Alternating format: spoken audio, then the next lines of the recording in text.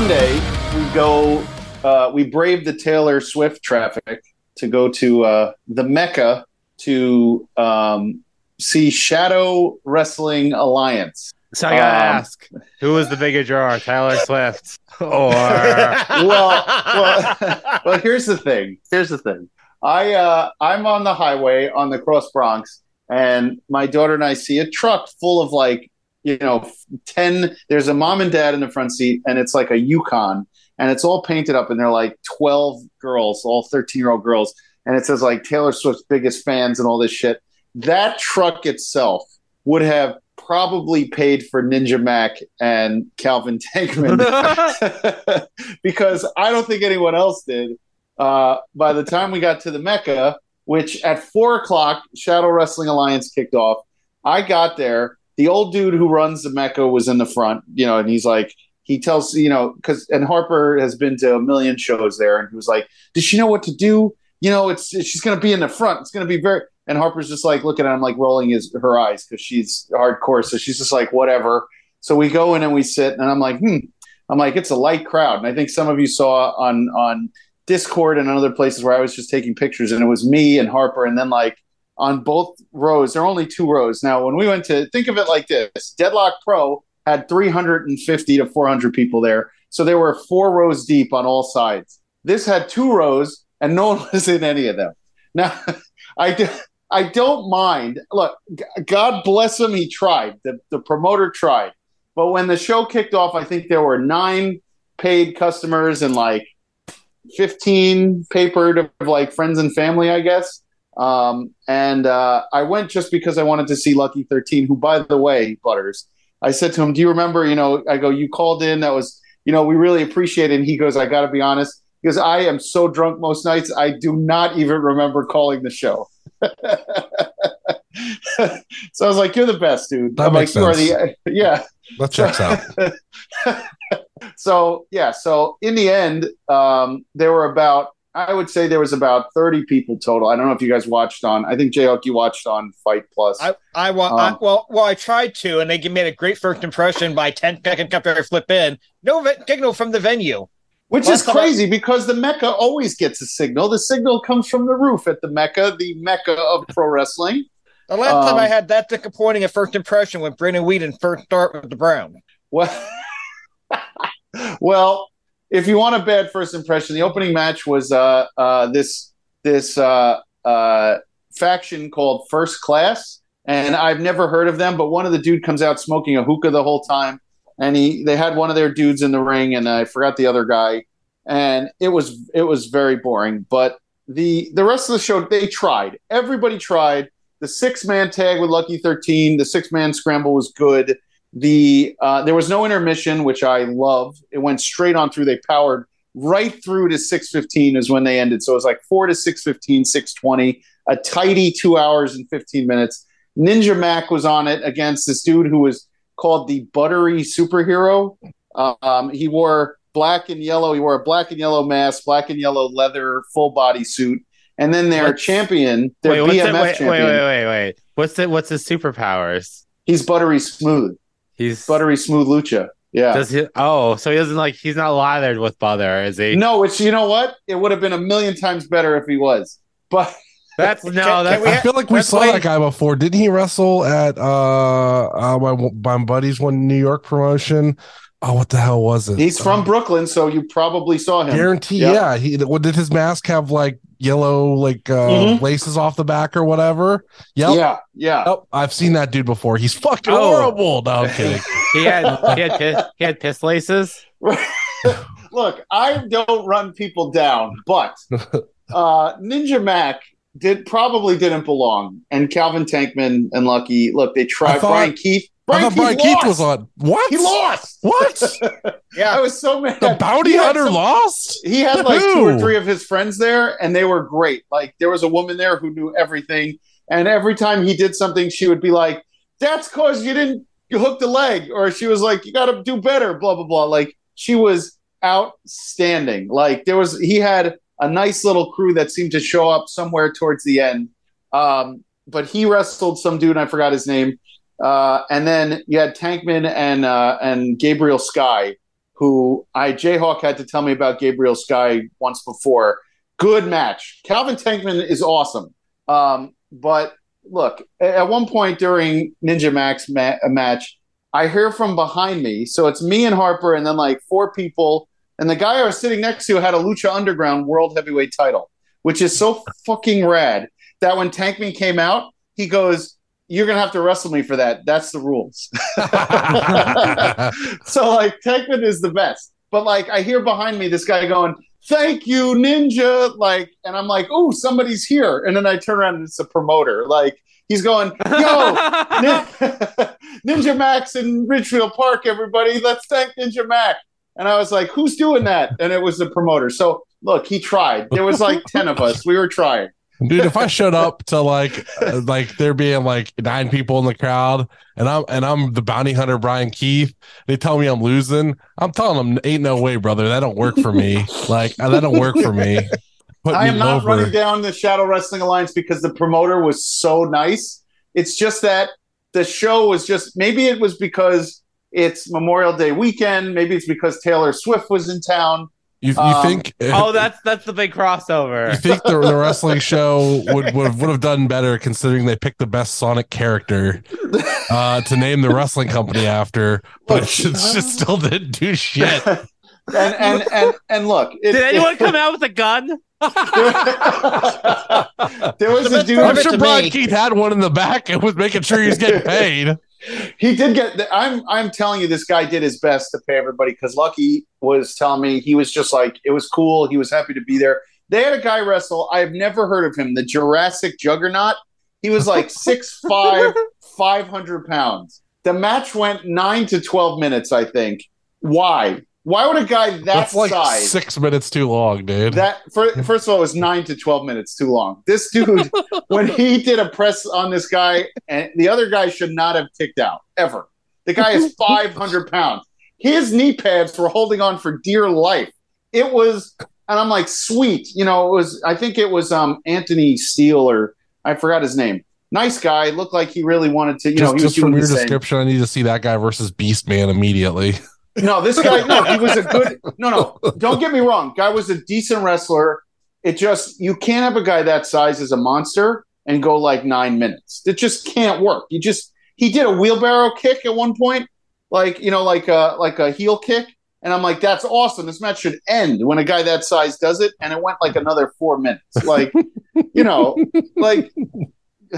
My favorite part of what I saw of it, God bless that commentary team. Yes. But at one point, they're like, this crowd is going wild for them. You can literally hear one guy going.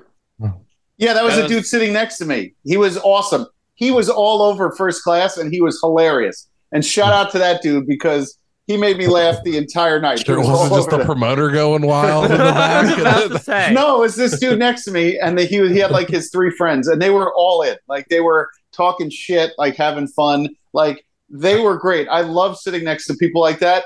But like, it was just us. And then at one point they tell everybody to clear out, and I like dropped my pretzel and this girl stepped on it. So like, and Harper picked it up and she was like, she was going to eat it. And I'm like, no, someone's shoe was on that. Of all 6 people, somebody stepped on our pretzel. So should have threw it at Lucky 13. I should have. He was right behind me. Oh, he tried to dom me over my seat. He tried to shove me over my seat, and I was sitting. I wasn't standing. If I was standing, he would have got me. Huh? Phrasing. Oh.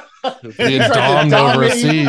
Look, I took the ball gag, but it did not finish, Mars. But he tried, and then he gave me he looked at me and we were laughing because I know what he was trying. If I was standing, he probably would have gotten me over the chair.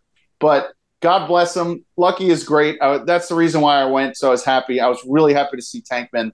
I was really happy to see Brian Keith. I'm not a huge Ninja Mac fan. Like, Jingle's gonna have like PTSD. He's gonna start fucking just being like that Spider-Man that was making the news this week. Just start like bullying wrestlers into the apron and shit. But you forget, like, I've been to the Mecca with like 10 people, and I used to go to Hoboken with like 10 people. So like, I'm okay with that size crowd, and like, I'm all in. Like, I'll give you all I have. But they tried. God bless Shadow Wrestling. I hope they run another one because I'll go. Whatever. Hopefully next time it's Sonichu Wrestling for a very specific audience. Yeah, what if he goes really big and he books the rematch of Minoru Suzuki versus Shadow the Hedgehog? Well, if It's anybody going to is be going to, Minoru Suzuki against Chris Chan is what it's going to be. if anybody is going to book Minoru Suzuki, Shadow Wrestling is going to do it because I don't know how they did it with all those names. With it's probably me and Harper paying way too much for the front row. I think that's about it. When do you think the last time would be that Minoru Suzuki would have wrestled in front of 5 people? It's got to be like multiple decades. I mean, when was the last time Ninja Mac wrestled in front of like 9 people? I can't even. I don't know. I hope they don't think. Probably like 2020. I know it comes off as me bashing them. God bless them. I hope they run again because I will go again. But it was some. It was. It's a great. It was a fun story for a Sunday afternoon on Memorial Day. One group that's not going to afford to pay Minoru Suzuki to be on their show. Look at the Indie Wrestling Guide. I'm Jay Hawk. I'm Marcy. Jay Gold. I'm Butters. I'm Buttery Smooth Superhero. Don't lather yourself up with butter. You know what? That Buttery Smooth guy should call himself Peanut Buttery Smooth and then have a fight with Pretty Boy Smooth that you get to use the PB initial. I'm going back to figure out what his on the name list was. of things I never want to see. I'm putting that right near the top. Next to Jay Gold's butthole. Save that for the OnlyFans. So Jayhawk, how was your weekend? My weekend? You were sick all weekend, right?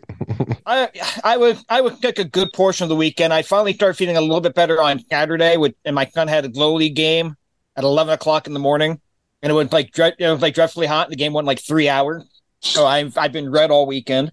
So that was fun. You've seen my son, Butter. Yes. Little chunky boy. Love him to death, but he's a little chunky boy, a little overweight. Don't know how he's related to you because you're skinny and he is nice. He's bigger than you. Yeah. He's almost taller than me on top of it too, which is soon. So soon he's going to be. You're not going to be able to discipline him. He's going to discipline you. Yeah, but this is one of those leagues where you're not allowed to lead off big until the ball crock and home plate. And my son had 3 stolen bases. I have no idea how the boy got 3 stolen bases. That's wild. Yeah, I like it. Good for him. Yeah, good for him. Yeah, I did the math. He doesn't have an actual hit this year, but he's like 6 for 14 getting on base. Good. Oh, that's like a 500 on base percentage. Yeah. So he got a good eye. And one of the strikeouts was the umpire calling a pitch about 6 inches above the head of strike too. No. That's a proud Jayhawk dad talking right there. I like to hear it. I like it. Yeah. And then yesterday I picked up the AAW pay-per-view and invited my brother over. So he and I were drinking beer and trying to watch pay-per-view. And I hate that Bleacher Report app so much. It's awful. It's fucking awful. Like literally after every match, I had to restart the app to try to get the sound back on cue. And like within 30 seconds, they're talking about stuff that hasn't happened yet. It's like, come on. Oof. I mean, it's bad. And that show was terrible last night. I watched 2/3 of that pay-per-view on mute. And I got commentary talking about moves that aren't even like close to being cut up yet. Like the person that's getting beat up just hit a move according to commentary. It's like, okay, I'm going to mute the thing because they don't spoil the entire show. But it was a terrible show.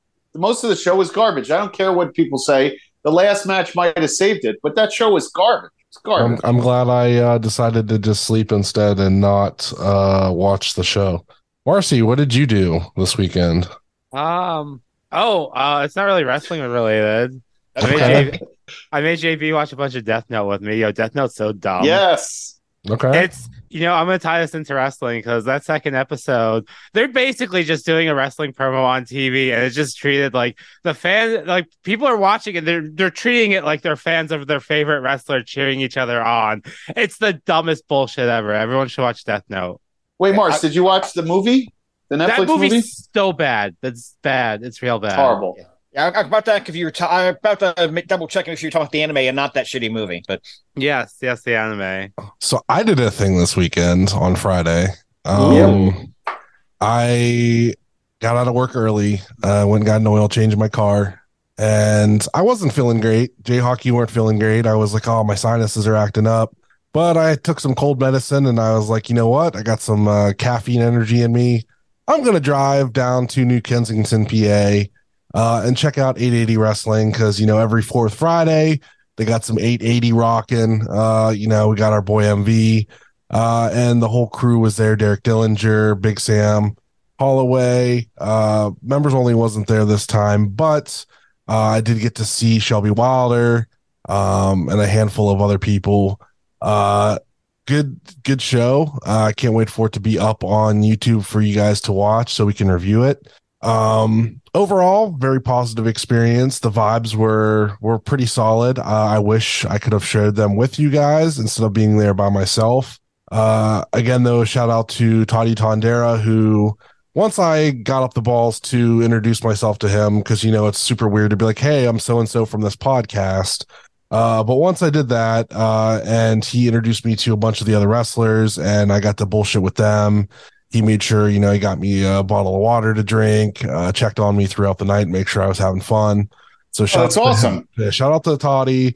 We're definitely going to want to have him on and talk with him, because I know he podcasts. So I think that'd be super cool to talk about his experiences.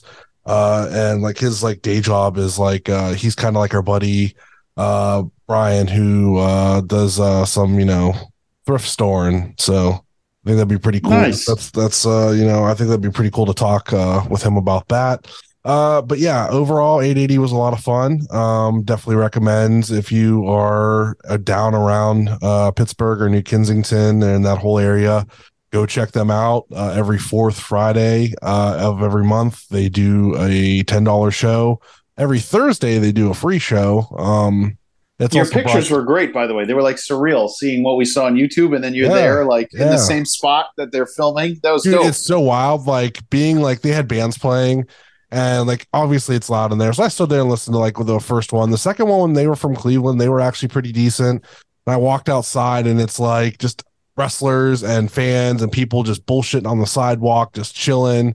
You have your different smells of different illicit drugs being smoked on the sidewalk. It's a good time. Everybody's just real chill, real nice. People are doing photos. It's super sweet. Highly recommend. Like I said, next time I'm bringing the whole crew, because obviously they did ask where everybody was. So, but I think maybe next month, maybe July, for sure July, we are all going down for their big show, which I think isn't going to be at that place. It's going to be in a park. And if it's the same place he took pictures of earlier, it's going to be a beautiful place to have a wrestling show. So I can't wait to see those vibes, and get, photos and stuff there when that happens. So yeah, that was a really fun experience. I didn't get home until about 1:00 in the morning, and I can't wait for my $30 pass for using the PA Turnpike to come in the mail and pay that $30 fee for, the whole 5 minutes I was on it on my way there. And then the whole, most of the time back to the Ohio border that I was on it, just because I wanted to get home and not take 2 hours to get home. So, but all that money clearly goes to those beautiful and easy to drive on roads that do not cause damage to your car at all. Yeah, when I went to New Jersey for the Cooper 8 last year, I literally made it a point not to take the Pennsylvania Turnpike. I will take the extra hour and a half to get home. I don't care. Yeah, I was really tired, and I was driving by myself, and I'm like, if I'm going to do this, I might as well just eat the $22 fee I'm going to get from it. But the $7 on the way there plus the $22 on the way back is going to come back to haunt me soon enough. That's so wild. The one way back is $22. Well, that's because I took it all the way from Cranberry all the way to the Ohio line. If I would have taken it there too, it would be $44. But I took this other way, and then I only had to jump on it for a little bit to save 40 minutes. Because it's just how the roads are, shit just doesn't connect like it should. It's so stupid.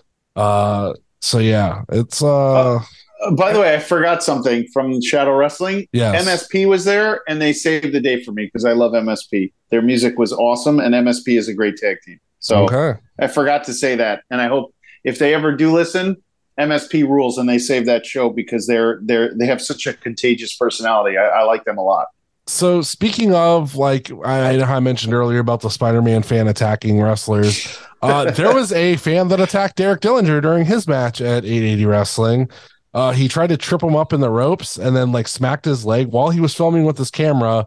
Like Derek was like trying to like sell this spot, and the guy like got yelled at. He ran back into the crowd and was standing there, and then Brohemoth came, like took time from Behemoth to get from up top down to the level, but once he came through, he barreled this dude out the fucking door and kicked him out.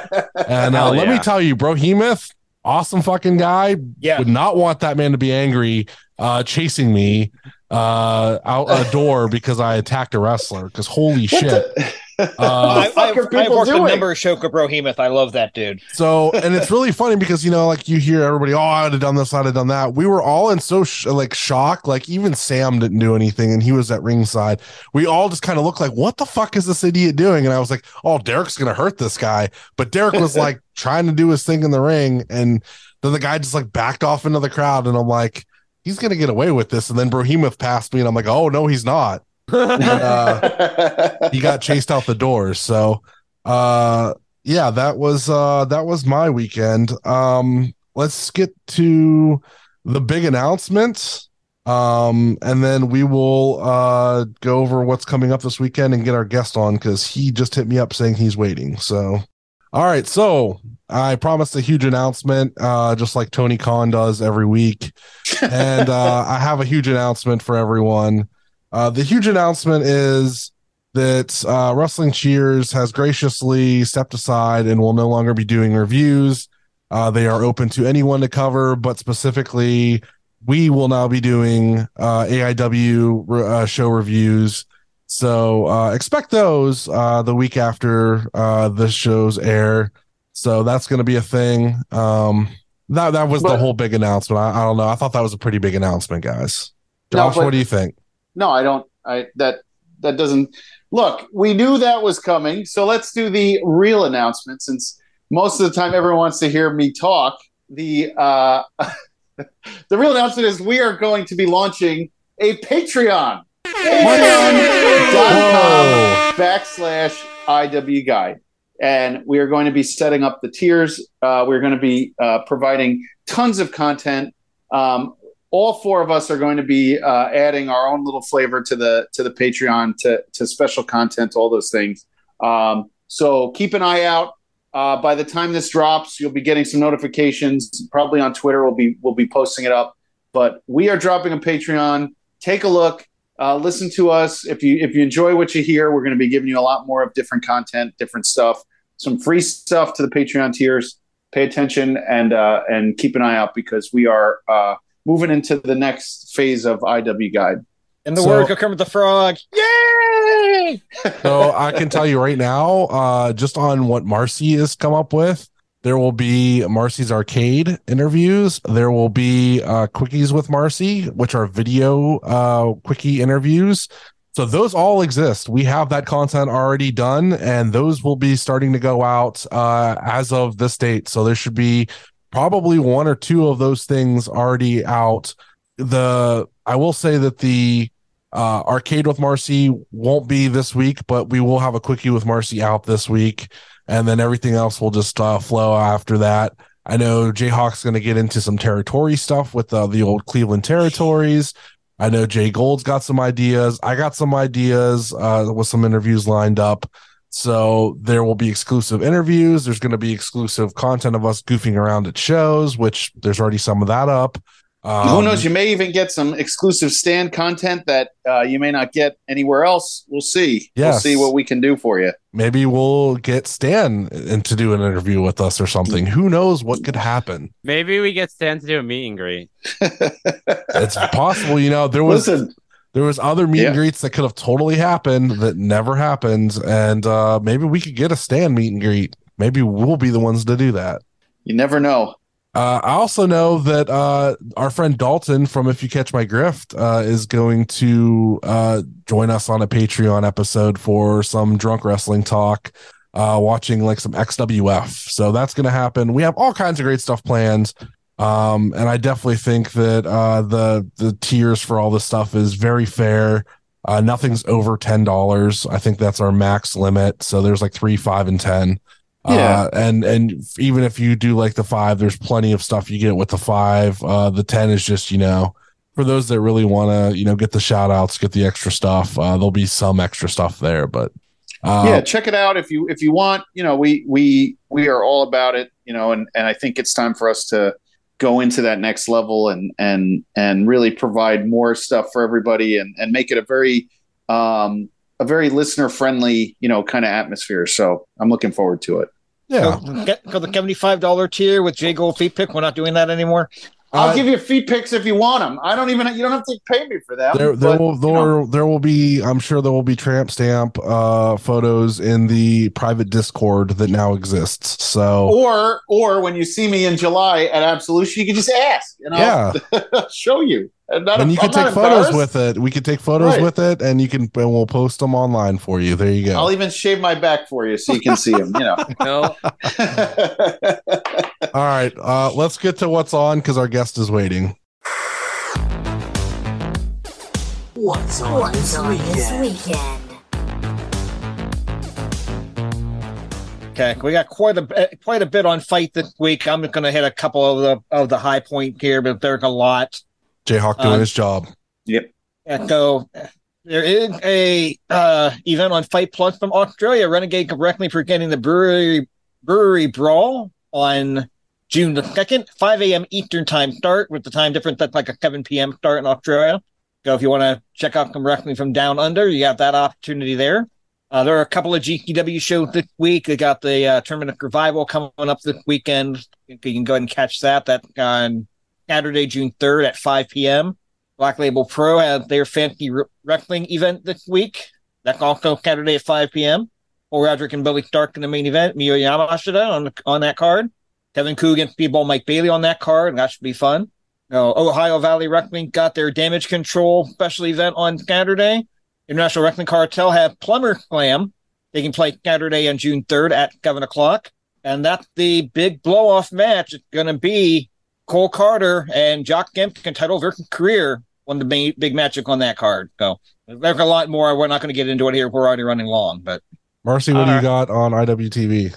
All right, over on IWTV, Thursday, as always, at 8 p.m. This is Wrestling Open. Saturday, June 3rd at 6 a.m. Eastern Time, Newcastle Pro 102. On Saturday, June 3rd, at 7 p.m. Central Time, PWF presents Livewire 24 Road to Anarchy. On Saturday as well at 7:30 Pacific Time, DOA presents Schools Out. And then with a premiere on Sunday, June 4th at 8 p.m. Eastern Time, it's New Fear City presents 100 Deaths, featuring Casanova Valentine versus Kit Osborne, MV Young versus Gabriel Sky. And I had to pick this card because I just wanted to say this name. Rob Shit versus Dominic Denaro. So it's 100 deaths? Yes. It should have just been 100 gex. It would have made more sense. Anyway, I guess we should get to our interview because he just joined us. Yeah. While we were doing that. So I guess I'll try to do this intro. He is our graphic design artist. He does art for probably all your favorite wrestlers. It is JCP, Jacob Paul. How's it going, man? How are you? How's everybody doing tonight? Yes, JCP Designs, the official graphic designer of IW Guide. Yes, I love looking at the video of everybody because I think like everybody here has at least one thing on their wall that I designed. You got two there. I have the like Night of 10 Injustice, the Derek Dillinger backyard wrestling themed one that we did for him and Matt Cross. That's correct. Plus the multitude of shirts that I have, and I'm waiting on my Love is Love shirt. It's coming tomorrow. I was going to wear it tonight when I saw you, but I didn't get a chance to get it in the mail yet. Well, thank you for picking that up anyway. Hell yeah. I appreciate it very much. Yeah, I've been bugging Derek to do that Enjoy one that I talked to you about the other day because I really want that signed, and it's going to replace my Night of Injustice. So what? I like it. I like it. It is, and I'm the only person that has everybody that signed it. I have Fonzie, Justice, Derek, and Ziggy sign this. Nobody else has that but me. But it's going to get retired. It's going to get swapped out because I like the one with Derek and Ziggy as the Enjoy Tag Champs. I really like that design. And I've been bugging Derek for that for like 3 months now. So eventually, I'm sure he'll do that. So who wants to go first and ask him all kinds of questions? Well, I thought you want to go first, or who I can wants go to first. go? I'd Go love ahead. to go first. Take it. So, my favorite thing to start off with is what's the worst wrestling name you've ever heard? Oh wow. Like I had to prepare myself for that because I wanted to find a good one and I found a an indie wrestler out of Kentucky on an old poster that I found and his manager that I think both fit the bill. There is this man who went by the name of the Big Rig Jake Break. And his manager is Lemon Juice McGee. Juice McGee. Holy shit. Yeah, and I found a couple good ones before that, but that topped everything tonight. And I don't understand how those two men came together to create that team. I would love to know the backstory of Lemon Juice McGee. It was for sure like an online vote, and it just beat out Wrestling McWrestleface, probably. All right, so let's see. Pull up these notes here. What's your pre-show ritual? What's it like when you're getting ready to do some art? What's your ritual like before you sit down to do some art? Oh man, usually what I just jump right into it more often than not. I kind of when I do if I'm doing like an illustration or anything like that, usually I'm kind of carving it out the best I can. I'm really sketchy with my initial pencil work. So basically I kind of like I try to plan things out the best I can, but a lot of times you just kind of have to go with it. So like I'll get some really rough like pencils that I'll that look like absolutely nothing and I just scratch away until it ends up forming into something I actually like. And then I have to do a lot of digital cleanup. But I always like to do a lot of pen and ink work first, like traditional on a piece of board, before I design anything like that.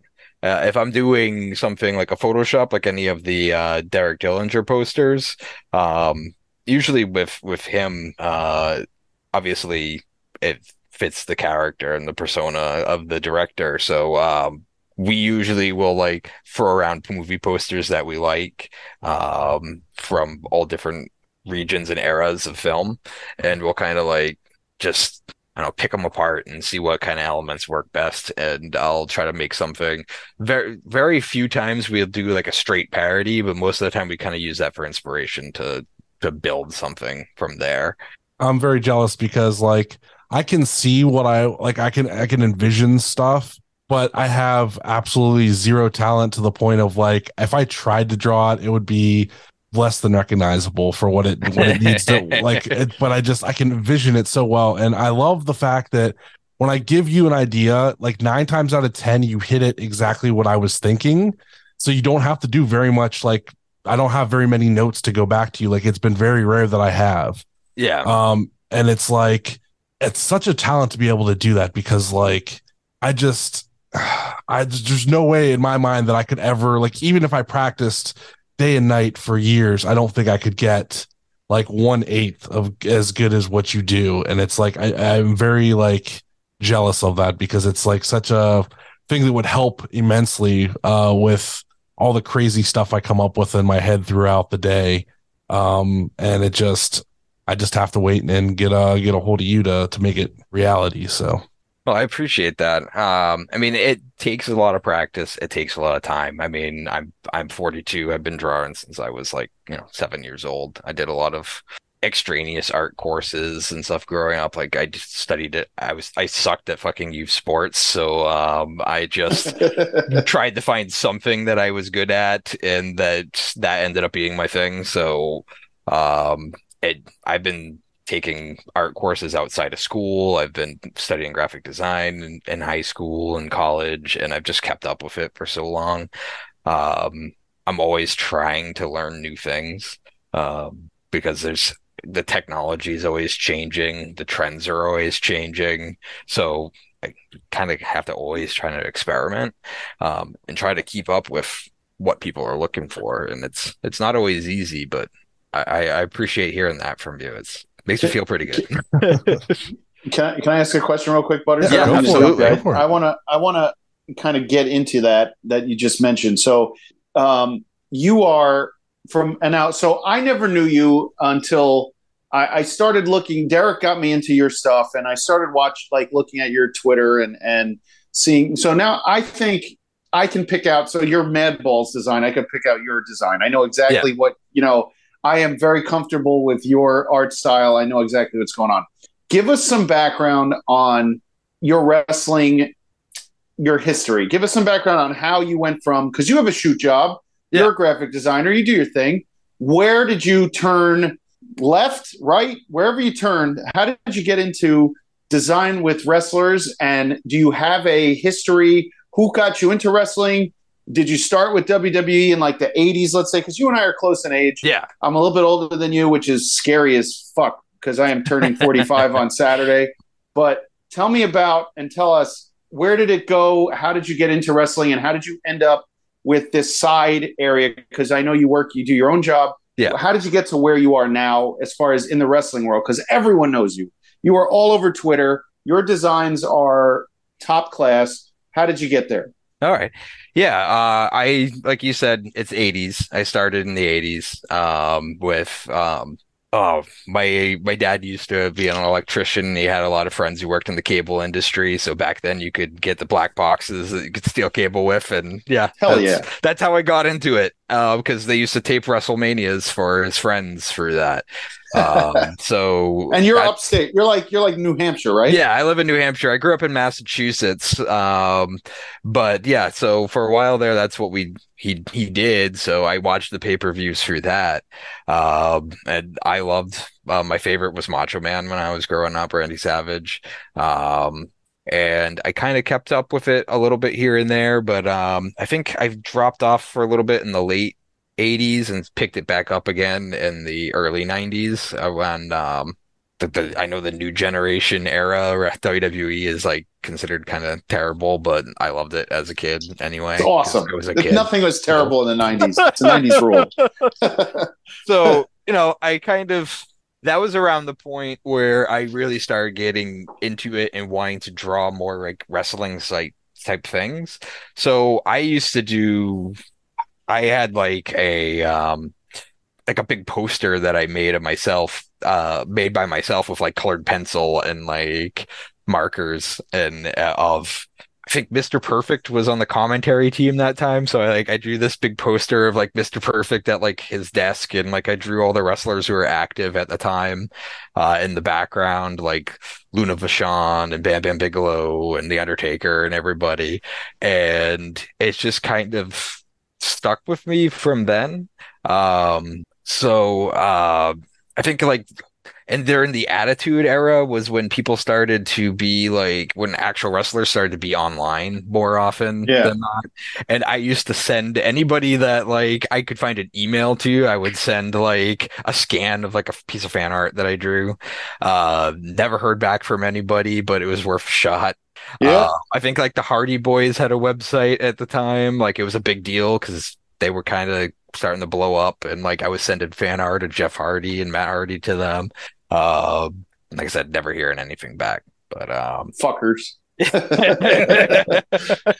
But as for like why I actually started to do more designs for like the independent space, and I mean I've had a few now for AEW and Impact. It was actually just a few years ago I started really doing it because I've tried a few different other ventures. I tried to do comics for a while. That didn't work out. I tried to do a few different other fields of design, and like it just really wasn't happening back then. I did end up eventually landing a full-time graphic design job, but that's not really creatively fulfilling or really fun to do necessarily. So a friend of mine that I always watch wrestling with was just like, I don't understand why you're not trying to draw t-shirts and like promos for like wrestlers, because you watch it, you know it, you can draw it. And I was just kind of like, well, why the fuck did I think of that? Like, like seriously, like why?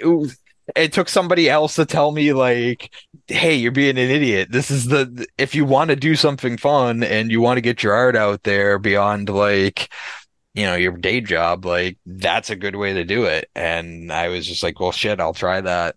And I think I tried a few independent companies that I had some mutual friends who worked for out in the West Coast. Not a ton came from that, but that did end up landing me. It was actually Outlandish Zicky Dice was the first name that I actually did No somebody shit. for. Nice. I did a shirt for him, and I did actually the first logo he did for the his Outlandish Paradise shows that he does. Um, and that was kind of the thing that got me, I think, noticed more, because he was starting to kind of get big on Twitch. And he was one of the people who was kind of a standout on NWA at that when NWA was still like somewhat watchable. And then it just kind of went from there. I did some work for did a lot of work for Janai Kai, which kind of got a little bit more attention. And from there, I think it was actually when researching her for some work, I ended up finding her match with Ziggy Haim, and a friend of mine knew that she was looking for work too. So like I was just like, yeah, just put my name out there. And I think through her, I found Derek, and then it just kind of been spiraling from there. I mean, that's a hell of a start to go from Zicky Dice to now. Uh, you are one of the names that everybody thinks of when it comes to independent wrestling gear and merch. And your design, your work is so recognizable now on the scene that any shirt or like Derek poster or things like that, we know it's JCP. As soon as we see it go up, you can tell your style, and I think that is a testament to what you've accomplished, because now even fans like me, and us here on the show, we know what we're going to be asking, and we know the style, and we know what we're going to get. You have your own life outside of wrestling, but to be that, that level, what do wrestlers say to you when they come to you and say, I need a design? Are you the one that, do they approach you, or now at this point in your career, or are you still trying to send out those feelers? I get approached a lot at this point. I mean, I know I approached you too, so like yeah, I no, get I mean, it. Like, but honestly, it's like that's usually for a while there. It was I would do a lot of fan art to just put out there to get noticed, which sometimes works and sometimes doesn't. I did a piece, fan art of Kenny Omega based off of like the Sonic the Hedgehog title screen, and he shared that, and that blew up like everything that I had, like every social media account. Like my phone didn't stop going off for like a month or two. Like, so that got a lot of attention, and then a lot of people came to me through that. And Derek gets me a ton of work. Because Derek like tells everybody about me at this point, which Derek fucking rules. He helps us out here, and he promotes your stuff. Derek's my man. Like yeah. I love Derek so much, and I tell him that all the time. So like he just he's always telling people to come my way. So a lot of times I can't keep up. Sometimes I have to. I am at a point where I have to start turning people down, which kind of sucks because I love helping everybody out the best I can. But yeah, he's at this point, I don't really need to ask. Like, who's your favorite independent wrestling company right now on the Indies? Who do you watch? And up there in New Hampshire, because we need to get you down to Cleveland or to Pittsburgh with us. So tell us, who do you watch right now? What's your thing? I watch Enjoy mostly. There's not a lot of indie wrestling up this way, unfortunately. We have a couple companies that like really small companies that I don't even recall the name of. They're just so small, and they don't run. I don't really get too much indie wrestling up this way. We got to get you a Fight TV subscription. You got to get on AIW. Come on. I did. We need you. We need you on AIW. I watch Fight. I watch IWTV. I try to keep up with everything here and there, but Enjoy Wrestling is the one I watch the most and keep up with the most. I sponsor a lot of their shows just because I feel like what they're doing is it feels like to me head and shoulders above like what a lot of other indies are capable of doing right now. Just in from sort of production and their graphic design, their visual design, the way they shoot their shows, the talent that they use. I mean, at this point, like I've worked with half their roster, and I just feel like their shows are just they look great. They shoot in great venues, and I would love to go to one of those someday. But it's Come literally on. 10 hours out from where I am, so So fucking what? I have to Come suck it down up. to New York, and you and I will go together. We'll drive out east. We'll drive out west, and we'll go do it. But what do you do? Do you watch? Now you said you work for AEW. Some guys, you did some work there. Yeah. Do you watch the TV wrestling? Do you do the AEW, I follow the WWE? I follow AEW on for TV wrestling, and that's about it. I stopped watching WWE once AEW became a thing. It's just WWE hasn't been my thing in a long time. So I try to keep up with obviously AIW since I do so much work with them. I follow. I do a lot of work with the folks at Wrestlers Lab and MV's venue, the 880 group. So I kind of keep up on what they're all doing. Just so I'm basically knowing my customers at that point. Yeah. So we're just like the best podcast for you then, right? Because Yeah, we talk exactly. about all those people. So you've Yeah. heard all the names before. Yeah, exactly. I mean, you know, you do the Pittsburgh, the Ohio area. I mean, how did that become like your niche? Like, how did have you branched further west, or are you just like? Yeah. Because you're so far up there. I mean, I'm in New York. You're Yeah. even far from me. Like I even go, no, I'm not going up there. Like, Yeah. you know, fuck it. But like, what do you do up there? Like what's up there? Like, what's the vibe like as far as indie wrestling and wrestling in general? Do you feel like there's those people up there are just as starved for it as like another area? Or are you like, I think they are. Yeah. do you have people you watch with? Do you hang out? Like, do you do like the watch parties? Yeah. I have my best friend that I go to every week. We watch AEW usually. I have a couple friends that I watch that we get together with on Zoom or Discord out in the Massachusetts area who go to all the Beyond shows to kind of watch some of those things on streaming. But like I feel like New Hampshire is super starved for wrestling. I feel like there's so little of it up here. And I feel like I don't know what drives that. I don't know if it's like an athletic commission thing or what. But I feel like we're a void that doesn't have it. And you know, if I want to work in it, I have to reach out beyond my area. Yeah. And I'm not just limited to the Pittsburgh and Ohio area. I've worked with people from down in the Virginia area. I've worked with West Coast folks. I'll work with, anybody. It's just, I feel like the reason why I work with that group so much is that, you know, they're the ones who really evangelize my work more than anybody to their, you know, to the other people in their locker room or to anybody who's hasn't had a new shirt in a while or like they really need a logo updated. It's that whole group out there. Like Derek in particular is always putting me over to his friends and his people he works with. So it really without him, I don't think it would have been as much in that area, but I'm perfectly fine with it. There's so much great talent out there.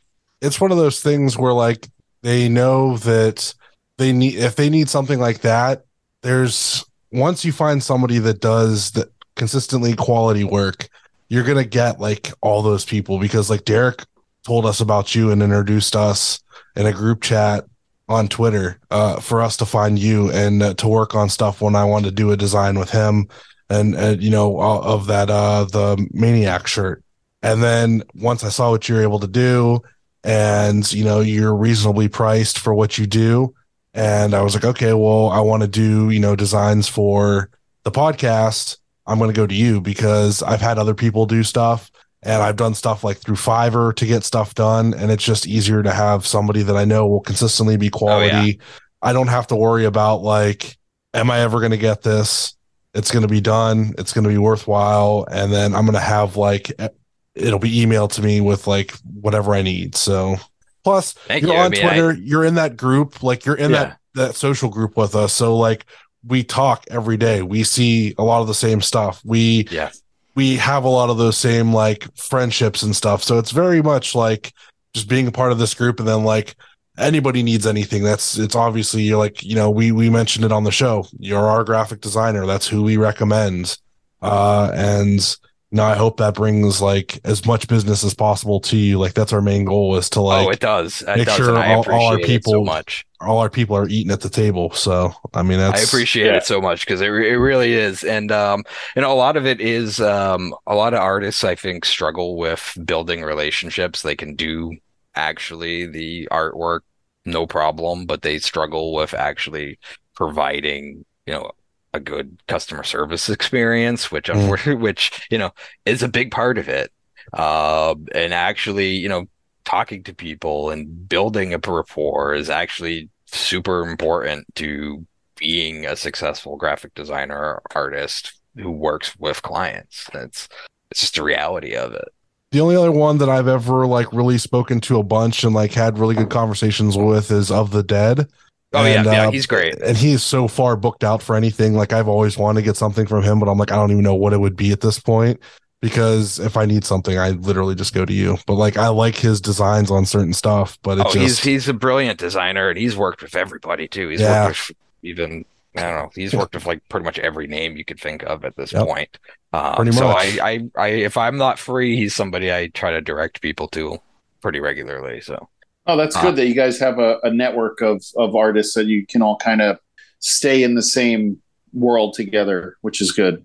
And like I know, like I've seen artists always talk about too, like we'll pay you an exposure kind of thing, and like how that's like such a weird thing. And as we joked last week, that's what Jayhawk likes to do with his artists. Yeah, sorry, Jayhawk, I'm past that point. I got too much exposure at this point. I need to be a little less exposed every now and then. Get that money. I ain't going to stop you for that. But no, like it's just So I always try to like if I have I have ideas, and it's just like, well, if I don't have the money for those ideas, I don't bother somebody with them until I can make sure that you get paid. So like that's how I try to be with anything. Like we've had some ideas on the back burner now for a while, and we just announced before you got on, we're gonna finally launch our Patreon. So perfect. I'm hoping that will lead to additional logo money that we can then get more logos made, because Marcy has a bunch of stuff that we're gonna need logos for. So okay. But fill me in. So eventually we'll get there for that, but like it's one of those things. Like I want people to understand that like when you have an artist like this, the whole like oh, I'm not going to pay anything for this. No, like you pay your artists. Like I am happy to pay whatever JCP asked for, because if you see our art, like our stuff looks professional. Like other than like the things I put out weekly with the wrestlers logos on them, that's my level, because I'm using like Paint 3D for that shit, because like I have like basic, like be able to do basic shit like that. Yeah. But like then you came out with your own like special logo for the week, and I'm like, I really just need to have you just do our logos every month. Like let's just come up with a budget that we can just pay you monthly, and you can do like 5 logos a month for us, because my God, you just blew everything away with yours. So my bathroom photo, I snuck at work. I'm not even using the one I made. We're just going to use his. I give up. Jayhawk, Mars, what do you got? Before I start asking my question, I love the whole I'll pay you an exposure thing. But in my head, I'm like, that's great. My rent 1,100 exposure. Yeah.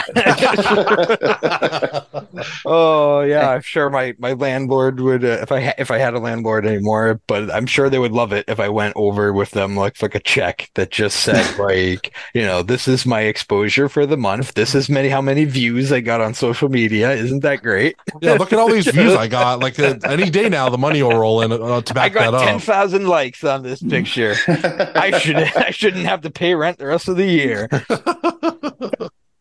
we joke about that, but there are a lot of people that honestly do believe. I have so many people on Instagram. I should get everything for free, and it don't work like that, people. No, it really doesn't. And every now and I've got to, sometimes I like to surprise people with something free every now and then, just because I want to make something, and I'll make it and send it their way. If they want to use it, they can use it. I did something like that actually with Billy Starks recently, where I had an idea, wanted to draw it, and I was just like, I'm not going to press a high school kid for money for something that I made up on my own. I was just like, here you go, have fun. Like, if you want to use it, go ahead. It's a sticker now on our shop, whatever. But in general, it's a lot of young artists fall for that, and my advice is don't. Like, if you want to make something on your own for fun, do it all you want. But if you're gonna try to be professional, you gotta have to set that boundary at that point that, like, no, it's time, it's effort, it can be very mentally draining, the time that you take to put something down on paper, and exposure's not worth that sometimes. So Yeah. Okay, now I will ask, you did talk about really not a lot of independent wrestling up in your area. no. Where did you first discover independent wrestling? Because that's really kind of always been the case. Like, it's never been like a hotbed. Yeah. I think I stumbled across ECW primarily back in the day when they were airing, because they aired every Saturday night at 1 o'clock in the morning on Univision, which is the Spanish only channel. They just like bought time out there. And that's how I first discovered something outside of the WWF bubble at that time. And that also kind of coincided with early internet. So I just kind of wondered, like, what else is out there like this? So I would just kind of research it from that, and just read about what happened, because that was the only way that I had to see any of it. And just kind of imagine what it was like. Like, but as kind of the social media just kind of became more available, and more independent wrestlers started relying on it for promoting their works and promoting their matches, it just kind of, I go deep dive sometimes. I have like a list that I've created on Twitter of just promotions and talent, and it's got over 1,000 people on it at this point. And I just kind of, every now and then, I'll just go through it and just see who's interesting, where are they working, where can I watch this, and I'll check out different things from there. I mean, I've been like we talked about earlier, I've been a wrestling fan since I was a little kid. So if it's wrestling, I'm interested in at least checking it out once. If I don't like it, I don't stick around. But at this point, there's so many options that I can find all sorts of things that catch my interest. I also did a lot of importing tapes from Japan when I was a teenager too, because you could just buy people's tapes of FMW death matches and all that stuff. So I just experimented with everything at that point. Any way I could get my hands on something, I'd check it out at least once. Now, is there a favorite piece that you've worked on? Was that really stand out for you? A favorite piece that I've worked on. I actually did one for Deonna Purrazzo last year that is available on her Impact shop.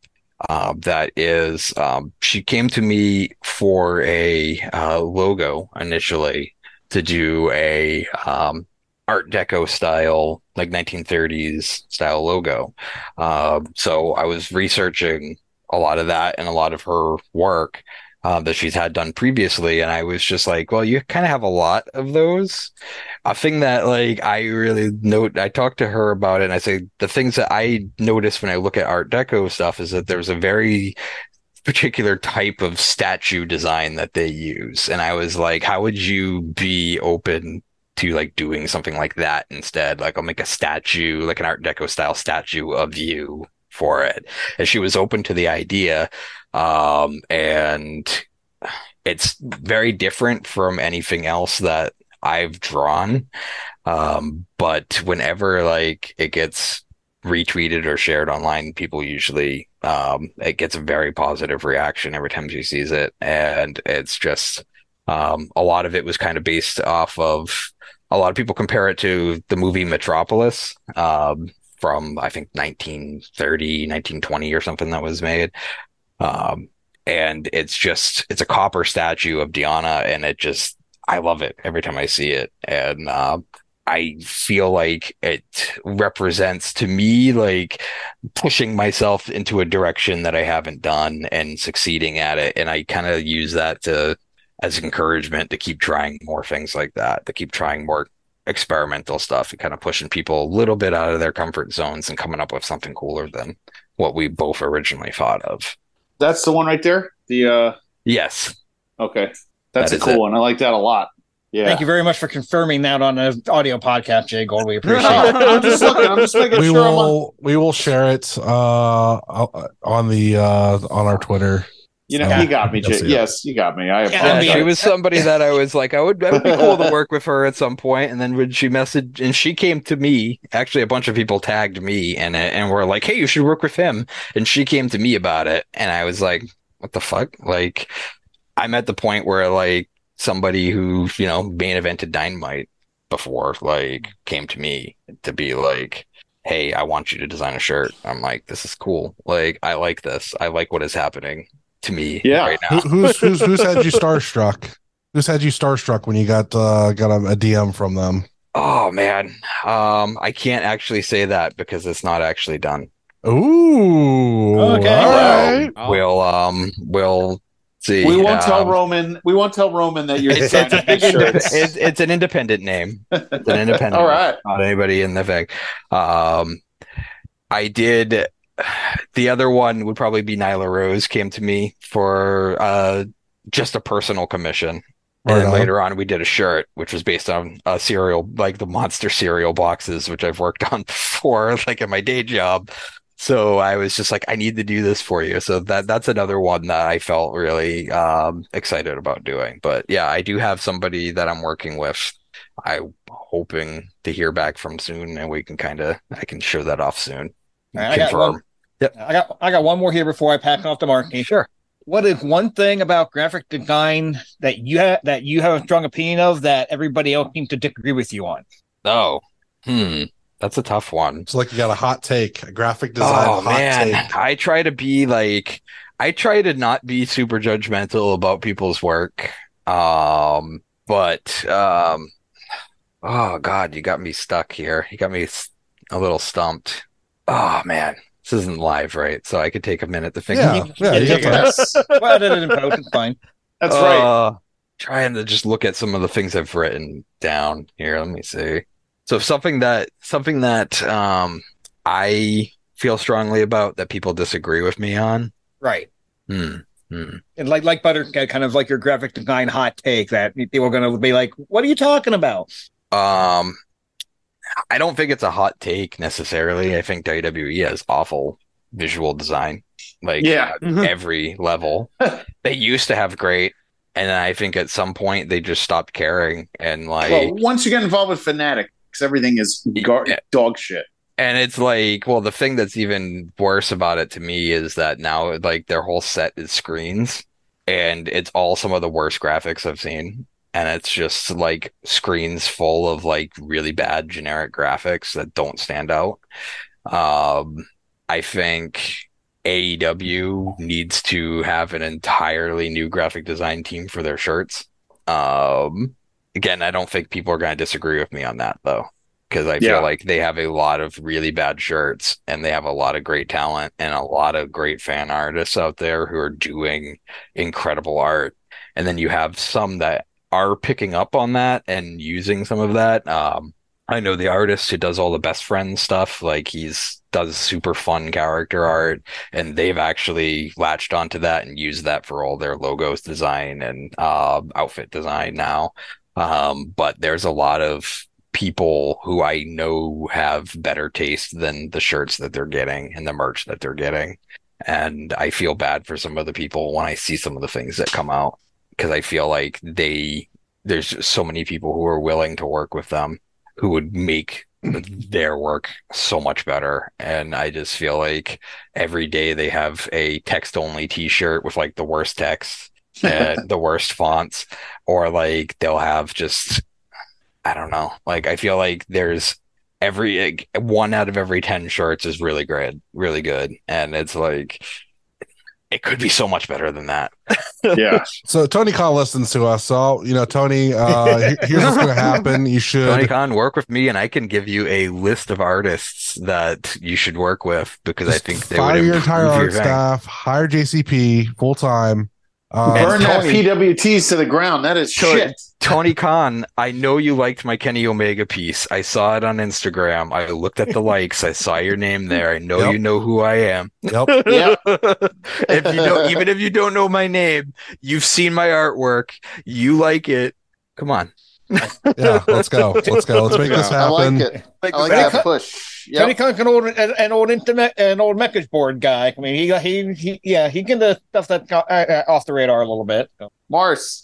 Yeah. So this isn't so much as a question. I just want to shout out something that you've done out. So the most Okay. consistently complimented T-shirt I get is for that Waffle House King of Fighters shirt. I Yep. fucking adore that shirt so much. Oh, thank you. I want to know why specifically you decided to use King of Fighters for that, because I feel like that's a little bit of a deep cut. I think everybody. Well, I'm a King of Fighters fan. I love SNK. Same. I love all their fighting games. I do like Capcom, but I feel like they're just SNK with Samurai Showdown and everything like that. Fatal Fury. I love all their stuff. So I was just like, I want to do this idea. I think it would be really funny. And I played enough King of Fighters that like I legit thought the picture of Waffle House looked more like an SNK background than a Street Fighter background, which is It why 1 I million did that. percent does. Like that's Yeah. it's unique, perfect. Yeah. And then to like go along with, is there any other like favorite like kind of like video game design stuff that you've done? I know you mentioned the Kenny Omega fan art you did that blew up. I have a shirt, a couple shirts on my personal shop that I have. It's jacobcpaul.com /shop. One that I really liked was I did a old wrestling poster based on Smash Brothers. So it's got wrestler versions of Bowser and Mario on it. Mario, I just kind of immediately had the idea for just to kind of make him like this burly, like whiskey nosed like old hairy Italian man, but like Bowser is actually the body model I did for it. I actually drew Brian Cage with like a Bowser mask on for it. Like, so I based it off of his physical like shape because I thought it would just look funny. And I filled all the text with it with as many like references to like Nintendo Pro Wrestling and significant dates in Nintendo history on it. And I personally am a big fan of that one. I also did a Street Fighter the movie based shirt that is M. Bison with with like a drink, and it's designed from like a TGI Fridays logo, but it's TGI Tuesdays because anybody who's seen Street Fighter yeah. the movie, it So was sick. the significance of Tuesdays. And it's not a huge seller of mine, but every now and then somebody buys it and I'm like, I love you forever, like anybody who picks up that shirt. So I haven't gone and looked at your shirts recently. I might have to redo that because I know you did a Muda Tajiri one, right? yes. I have that one. That one's coming for And I me was tomorrow. and I like that one because I like them, and I was like, I always look like, especially after they got the King of Fighters one, I'm like, I really need to get some other shirts. Like, and I the like that you Muda do one- stuff in different colors too because I have too many black shirts as it is, so I like stuff yeah. that's different colors. So, Yeah, I The Tiger try. Mask. I have the Tiger Mask fashion one, which is amazing. Yeah, I love that one.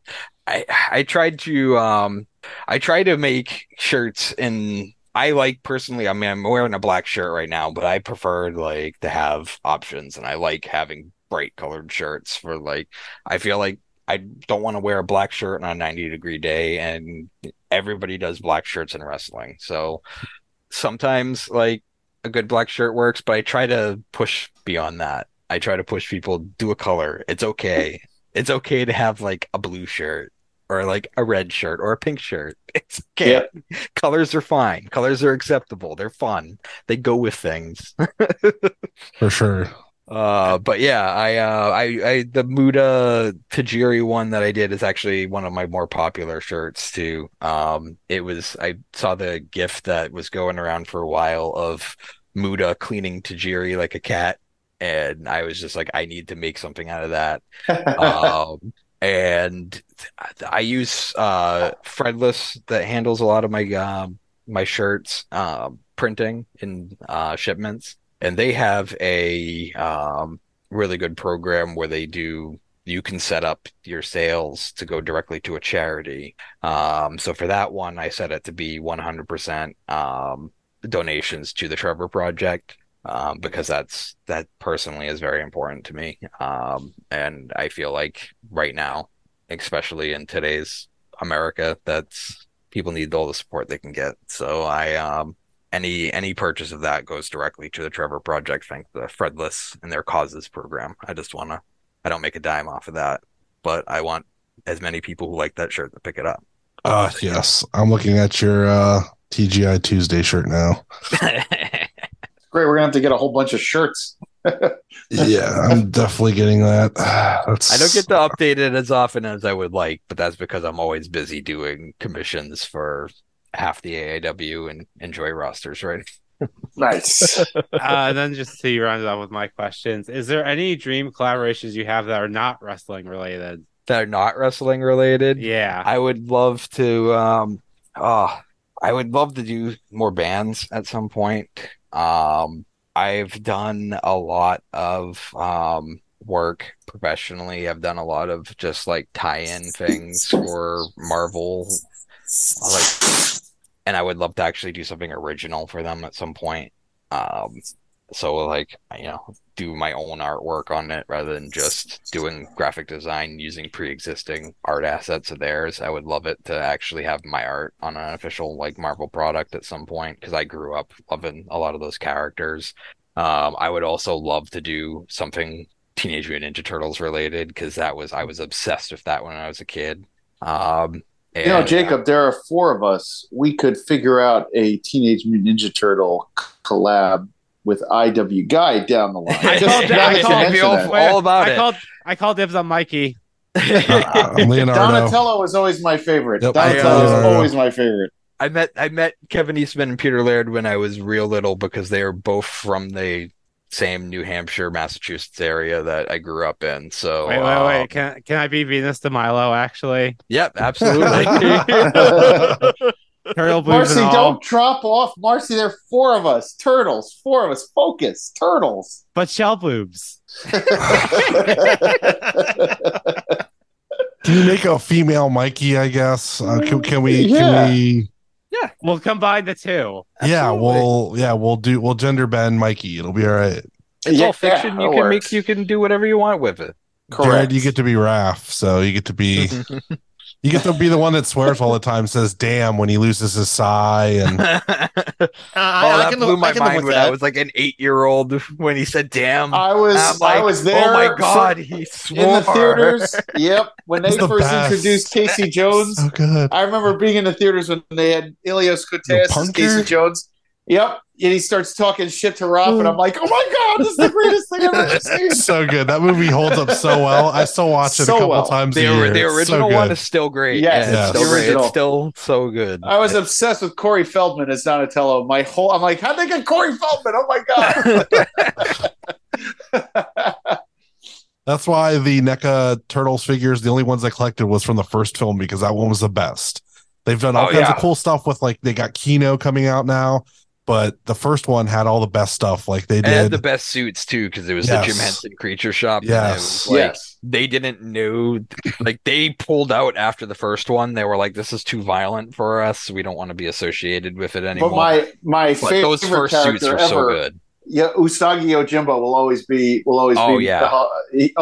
He holds a place in my heart forever. He is my favorite, and they never put him into the Turtles, even in Turtles in Time, they didn't give me Usagi Yojimbo. That's fucking bullshit. I remember reading the comic that they did in like the original Mirage run, where like they did the crossover, and that got me to read Usagi Yojimbo books. Yeah, I don't have any of the original books. I got a couple of the collections now, but like they're all so good. So good. Yeah, I wish they would just, they keep doing these Turtles movies and like the cartoons or whatever that they want to do for kids, but like they need to do the suits, the live action with the suits. That's the only way it works. Like these CGI ones just don't work for me. The Michael Bay, the two Michael Bay ones, or I just don't. like I was so excited that there was going to be Krang, and I was like, oh, finally we'll get Krang. That'll be super cool. Like that could be CGI. That's fine. But like, no, the Turtles have to be in the suits. If they're not in the suits, I'm 0.0. Oh yeah. Well, all I know is I ate an edible, and I was sitting in the theater for that first Michael Bay one. And dialogue, I couldn't believe the dialogue was happening. I'm like, there's no way that. Remember when they're like tumbling in that advertisement? They're like all in that chair. The four of them are across from Raphael's telling them how much he loves them. And, I wish I could tell. I'm like, there's no way I'm watching this right now. I'm like, I was in like another planet. I'm like, there's no way they spent time writing this, that this was what I had to sit through. That movie was dog shit. The only way I saw either of those films was because I worked at Walmart at the time, and we would do like TV displays, and we put those on just so like people could see what they could do on the TV. And I would catch bits and pieces, but it never was enough interest for me to actually sit and watch them. And like people have tried to get me to watch them multiple times, and I just why?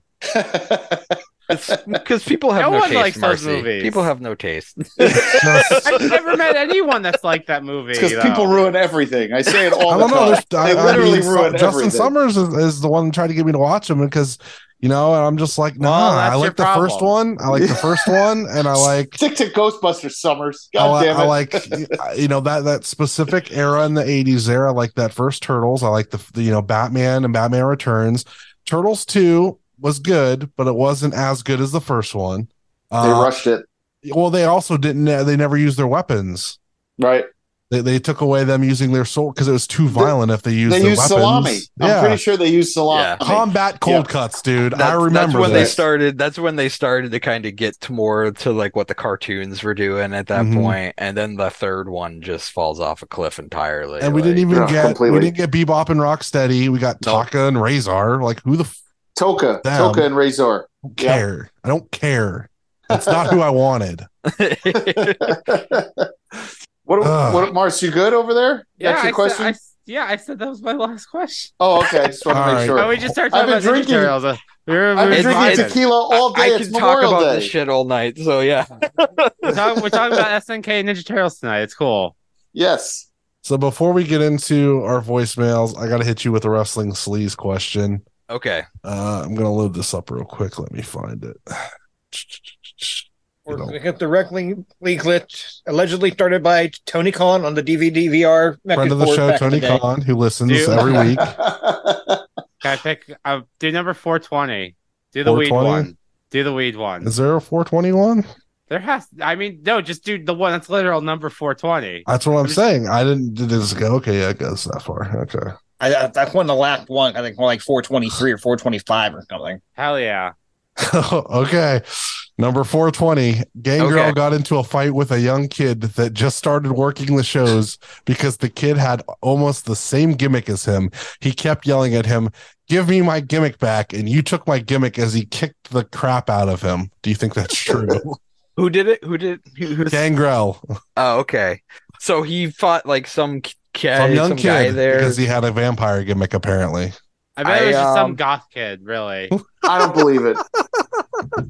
I don't know if I believe that he like beat him up, but I could believe that he would give somebody shit for like doing something similar to him. Like I don't think that is necessarily unrealistic. That young kid, Damian Priest.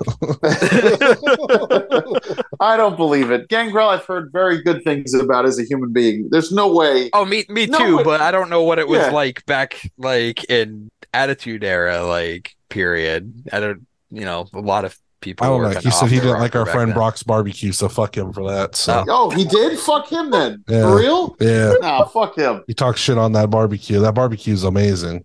Amazing. Or maybe don't order like a fucking 12-year-old and you'll like the food. Exactly. Yeah. Fucking Gangrel. God, I can't wait to have some Whatever, of that barbecue Redfield. All right. It's voicemail time. We have a couple of voicemails here. So people actually called. Nice. Sure. I'm sure Stan has a strongly worded voicemail for us. We'll see. Okay. Yeah, Stan definitely called and he has words for JCP, so Oh shit. Oh God. Can't do that. We're friends. It's Stan, fuck. Stan does what he wants, so I mean, half of it's probably him being pissed off at us for not having an actual wrestler on the show. I mean, he calls me out right away for stuff too, so that's just how he is. But Hello, no one is available to take your call. Please leave a message after the tone. You ever call me that ever again, I'll kill you. okay, up first is a friend of the show, the other JB. Hey there, Indie Wrestling Guide. It's the other JB here. So, this week you've got JCP Designs in the studio.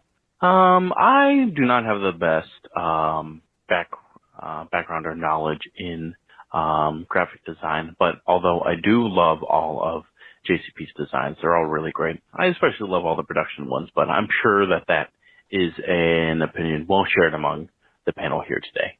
I was just thinking, today's Sunday, and I had mentioned to Marcy that we had passed by the Ohio Pie Company, and they've got all those specialty pizzas there, and so that got me thinking, what's everybody's go-to pizza order? What do they order when they go? Usually I'm a fairly standard. I'll get a pepperoni, maybe a pepperoni and sausage if I'm feeling fun. A little bit basic there, but sometimes if I want to branch out a little bit, get something a little more fun, I'll get like a chicken bacon ranch. Those are pretty good. When I worked at Domino's, I would always use the Alfredo sauce for the chicken bacon ranch. That always made it good. Alrighty. So, let me know, what's all y'all's pizzas orders? And how annoyed are you that pizza places are now just becoming all full service things? Like Domino's, I don't need you to have tater tots, even though I made those working there by myself. But you don't need to order them. You don't need to sell them. All right. So what's your Jacob, what do you got up orders? there? What do you got up there? Pizza order. So I like a good barbecue chicken pizza and I like a good buffalo chicken pizza. Those are my two kind of immediate go-tos. If I'm not like up for that, I'll just go with a plain pepperoni. But those are usually the three that I'll jump on the most. We got a place that's, I don't know how far down, but they're kind of New England. They're called Sal's, and they do you can go there and order a slice, which is actually a quarter of a pizza, which isn't really a slice, but whatever. I'll take more. I'm not going to complain. And they do all of those very, very well. So that's my go-to. Josh? I mean, Yeah. Look, I'm in New York. Mars, you can vouch. New York is the best pizza all over the place. If I get a plain slice, but I also, Jacob, I agree with you. I get a buffalo chicken slice wherever I go. I like to see what they do. And there's a place in Flushing that makes this buffalo chicken slice. It's all blue cheese. So it's dough, blue cheese, buffalo chicken, and then more blue cheese. You can eat one slice. After that, may God go with you, go with God, because there's no more room. It's so much blue cheese and so much buffalo that like your insides are just like, no, I have no more space. It's the best. This is good, but I'll die if I have a second. Yes, you can't do a second. We used to buy one slice. When I had my first apartment, me and my buddy, we'd get one slice each. We wanted to be a little bit adventurous. We'd get two. You get through like 3 bites of the second slice, you're like, I am done for like the week. Like that's how you go. That sounds incredible, though. Yes. Next time you get back to New York, I'll take you over there. All right, so I'm a big fan of the Sicilian slices. Those I usually do like with bacon, but that's specifically a very New York thing. You can't really get that here or really anywhere else. I'm also a big fan of the barbecue chicken. It's gotta be thin crust though. And I guess this is gonna be my controversial one. I'm all about the pineapple pizza. Oh, I like it too. So you got a friend in me. there. Gross. Come on. I'm perfectly fine with a sweet pizza, and I love pineapple. I don't understand why it's controversial. So that one's also I'm all definitely for it. I do a barbecue sauce for that one too. Oh yeah, that would be great. Yeah. Yeah, so with having a 9-year-old in the house, I have to order pepperoni. There just have to be a pepperoni no matter what else we order. And it'll depend on my mood from there. Sometimes I just want meat, and I'll get a meat lover for the equivalent, depending on where it is. I love a good buffalo chicken pizza. I love a good barbecue chicken pizza. I'm also pro pineapple on pizza. I'm sorry, Josh. You keep making that noise. We are now at a majority of folks You here don't put fruit like on pizza. You don't put fruit in beer. Neither one of those belongs in either one of those. You're situations. so wrong on. I'm going to tell you right now, Josh. You are heavily outnumbered because I too like ham and pineapple on pizza. I too like barbecue chicken pizza and buffalo chicken pizza. But my usual go-to when I get Domino's, which I get like every other month, I'll get like some of their boneless wings and like their chicken bites or whatever they call them. Fuck, Domino's sounds so good now. And then I get Domino's isn't pizza. Domino's is not pizza. And I get a medium pizza from there. About pizza, Josh. I went 20 years living in Jersey not ordering pizza, and I go to New York and I'm back with some real pizza. God damn it, Domino's, Butters, come on. So on my order, I will get chicken, mushrooms, bacon, and I get the garlic Parmesan sauce instead of a tomato sauce with cheese, and it's amazing. That's pretty solid. I think I'm just gonna go order some Domino's right now. I'll probably be here by the time we finish. Yeah, you should. I'll give you guys a little pro tip. My wife decided she was going to do homemade barbecue chicken pizza last week, and she only had about half a bottle of the normal barbecue sauce she buy because she dug into my bottle of JR barbecue sauce for the second one. Oh my God, that is fucking good. JR's is great. Yep. All right. Up next is our first patron in front of the show, Zach. Love him. Let's go. Hey, you wrestling guys, Zach here. Got a couple questions for y'all this week and for your guests as well. First off, I think the obvious question for JCP Designs is, do you have a favorite Jim Croce song? What is it?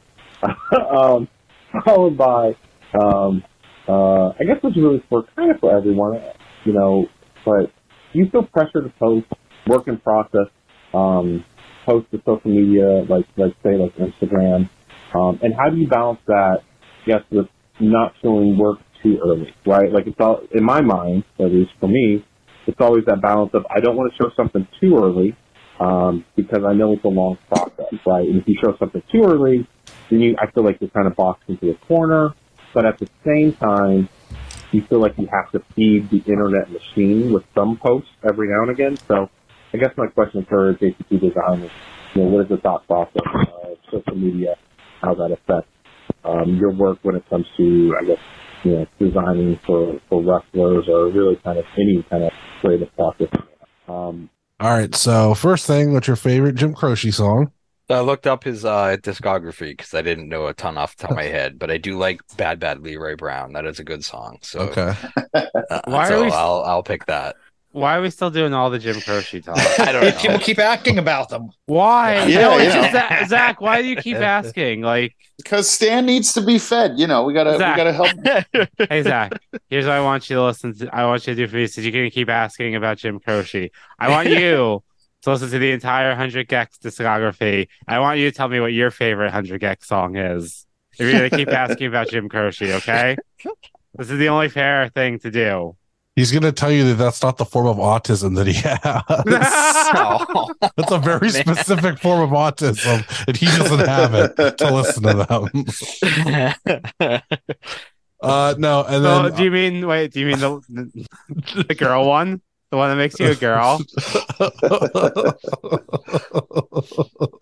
And then his second question, do you, from what I understood of it, do you feel pressure to like post in progress stuff? Like, do you feel that there's pressure there to do that, or do you like not want to do it because like if you get so far and maybe it's not what it's going to end up being, kind of stuff? So I'm kind of like old fashioned because I'm a little bit older than a lot of people who are getting into art now, but there is a lot of pressure for that. There's a lot of pressure to like do live streams on Twitch to show what you're doing as you're working on it. Like there's a lot of pressure to like constantly post and constantly engage. And I don't do a lot of that because I don't have the patience for it. So for me, I kind of but social media, to get seen on social media at all, you kind of have to regularly post content. That's just the nature of it. So I kind of balance the way I try to balance it out is I actually keep like little sketchbooks with me a lot of times. So if I feel like drawing something quickly, I'll fill the void of between finished pieces by like posting like quick sketches or, little pencil drawings that I've done. I don't know how many people might have seen it, but I do a lot of like wrestler portraits and stuff like that that are just quick sketches. And I don't post a lot of work in progress images. I don't think it's necessary to see that going into the work unless like I get to a certain point where I'm happy where it's at and I'm comfortable showing that. So a lot of times but I understand that people want to see that. People want to learn the process and see how you're getting that for their own learning or their own interests. So a lot of times what I'll do is I'll just save copies of stuff that I'm working on throughout the process. And then once I'm actually at a point where I'm happy with the artwork is done, I might show some of the work in process shots as like I'm getting ready to reveal the final piece.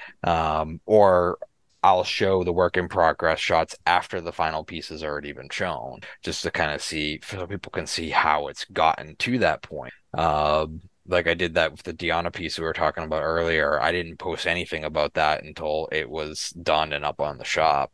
But after it was done, I showed some of the work in progress drawings I did of it. So you can kind of fill that void without like showing off things too early and then not being able to deliver on it. I kind of, like I said, I'll wait until something's presentable enough, then show that off, and then I might show like, make a post showing here, here's the first pencil sketch, here's the line art, here's the, the next first is the color to kind of like fill that void. But I understand why a lot of people are pressured to it.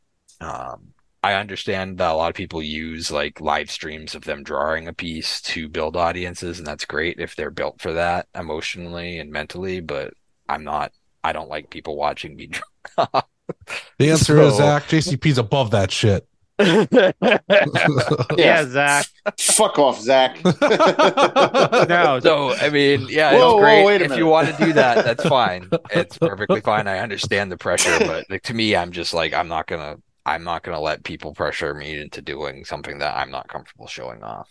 No, you've given me like a rough sketch that it's like a few steps before it's finished. So like, that's usually fine because you're like, is this what we're going for? And I'm like, yeah. If I'm working with a client, it's a different story. So like, I will work with them because it's easier. A lot of times it's just the nature of working with a customer is you're gonna revise your artwork for what they want, and everybody's different. Sometimes you can design something and you can make a finished piece, client loves it, you're done.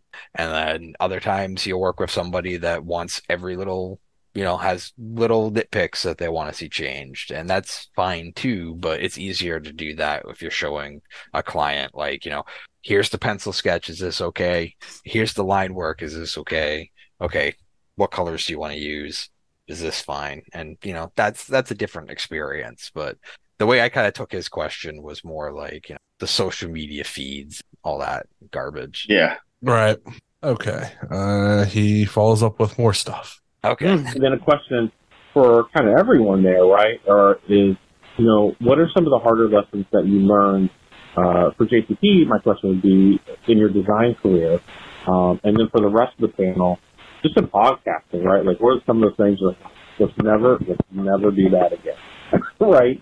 And then call back to weeks ago. I'm fine with Derek only having sex with the moms of a certain class. It doesn't have to be all the moms of all the students. If you wanted to say like, I'm only saving the students of like 2021, their moms are getting it. Let it be. That's fine. That's fine.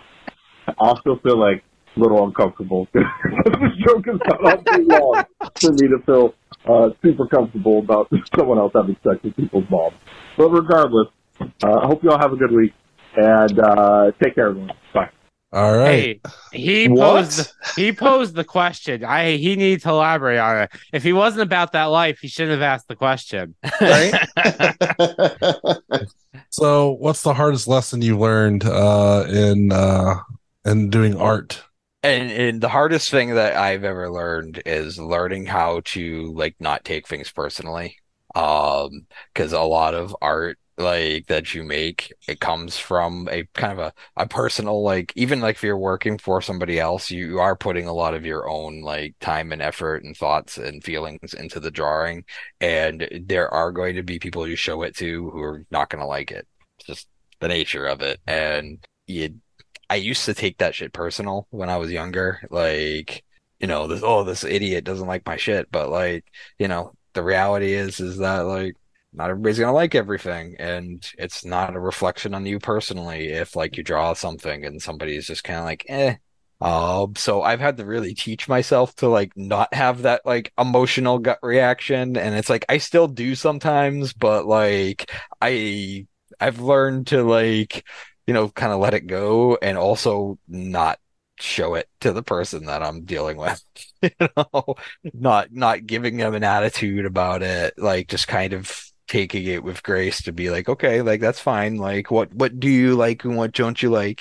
Just working with people the best I can. But it took me a long while to learn that lesson, but it's a valuable thing to learn.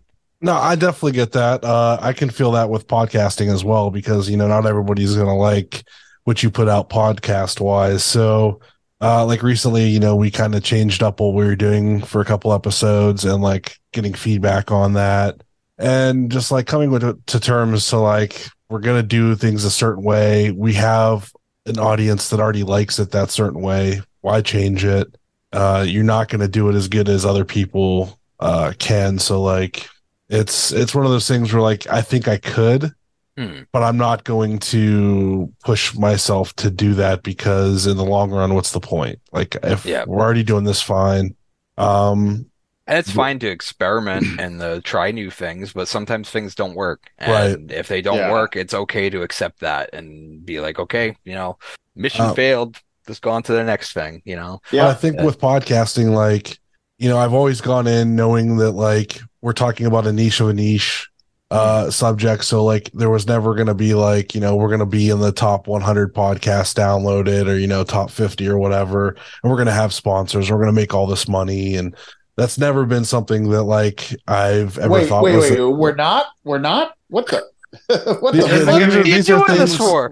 This isn't going to be a launching pad. Strictly I was told for we're fun. making money. Oh. Strictly for fun, because the probability that would happen without having like a Ric Flair on our podcast every week for people to tune in and listen to is so absolutely rare that like you're just doing it for fun. It's like a thing that just kind of spend your time doing.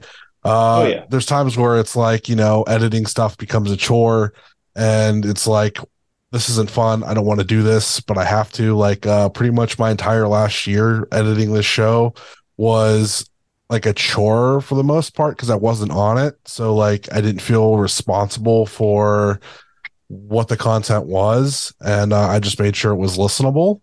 And I mean, I had some hiccups, but that year off also made me realize how much I enjoy doing it and why I'm back now. So nice.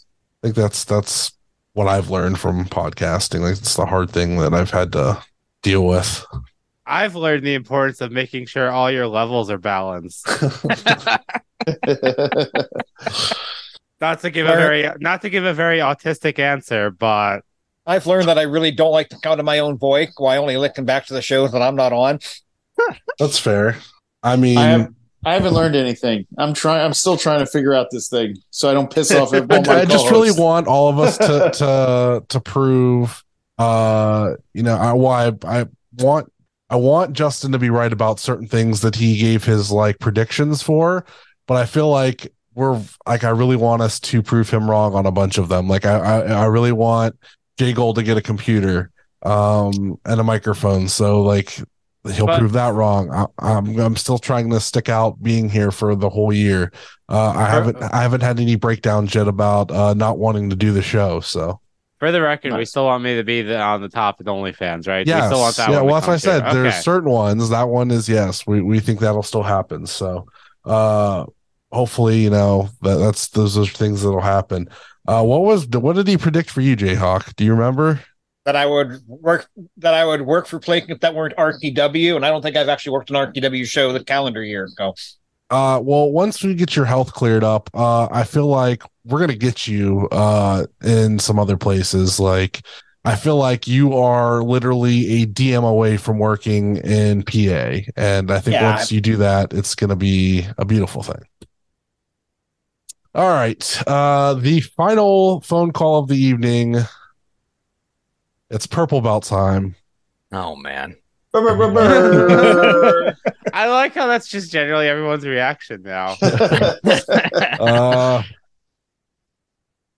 Dan from Burlington. Here we go. I'm gonna turn the gain up a little bit to make sure we can hear this guy.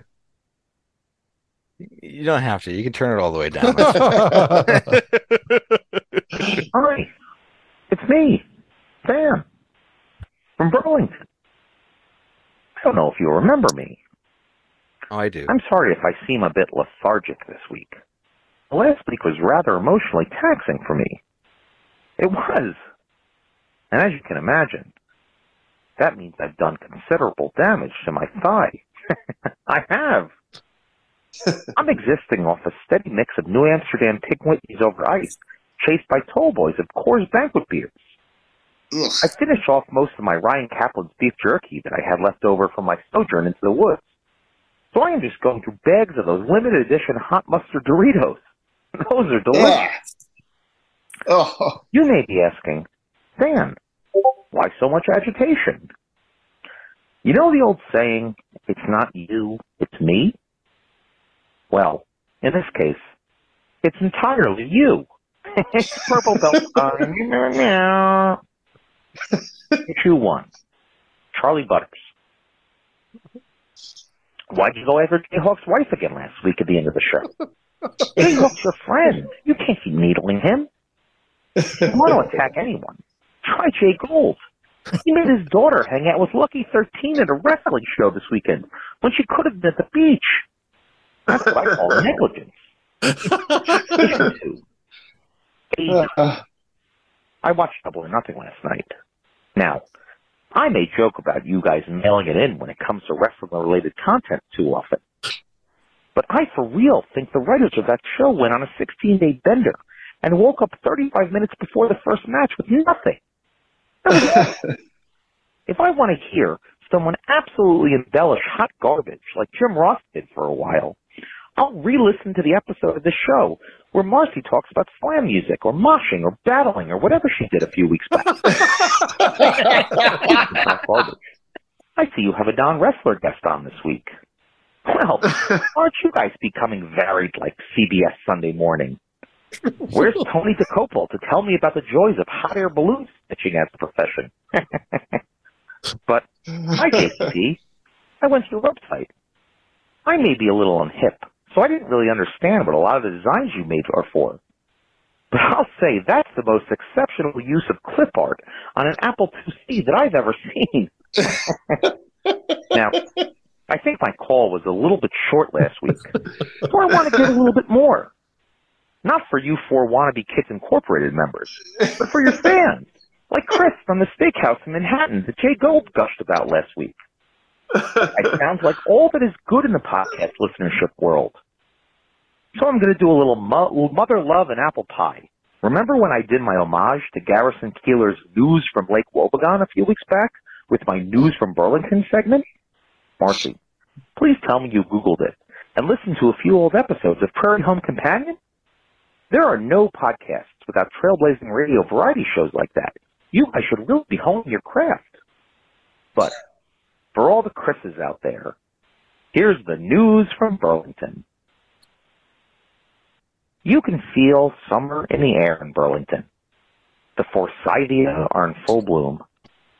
Children seem a bit more whimsical and get a bit more mischievous, as children are prone to be. But there are only a few weeks left in the school year, and one of J.B. Atkinson High School's music teachers, Howard Albrecht, a rather meek man of Dutch descent, is looking forward to his annual second act. You see, his family has owned the Scoop and Save, our local ice cream shop, for generations. And Howard opens up right around now, right around Memorial Day. This year, he's excited to reintroduce butter pecan. It's been off the menu for a few years. What? Howard believes kids these days want only indulgent, ultra-loaded flavors. But he's optimistic, because over the winter, a new age-restricted housing development opened in town. And he thinks there will be some demand with an influx of seniors. On Friday, Bill Wexler, the president of the local Jewish Community Center, came in with his grandchildren to celebrate the holiday of Shavuot, which is traditionally marked by eating dairy products. Howard told Bill of the butter pecan gimmick, and Bill seemed amused and ordered a cup. Most people in town think Bill was just being gracious. Vicki Richter is the bartender down at Burlington House, one of our older dinner clubs.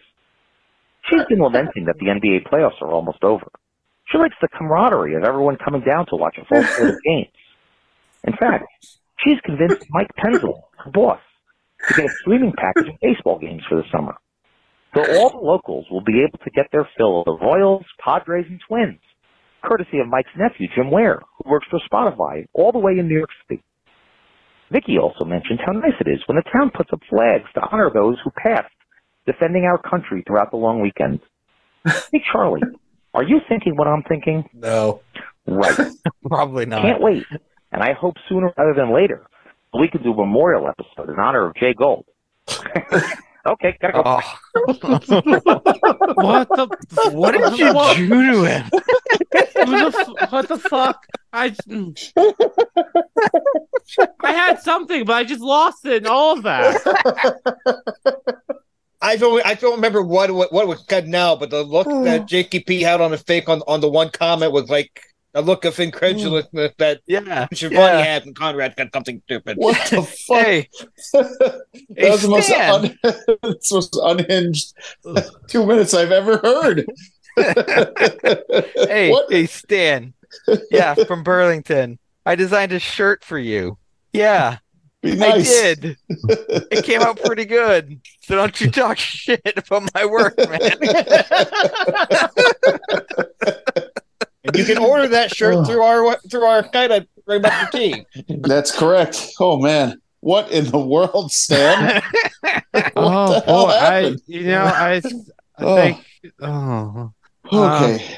Anyways, time for plugs. Jacob, what do you got for us? Plug away, my friend. All right. Yeah. So, I do JCP Designs, obviously, is my brand name.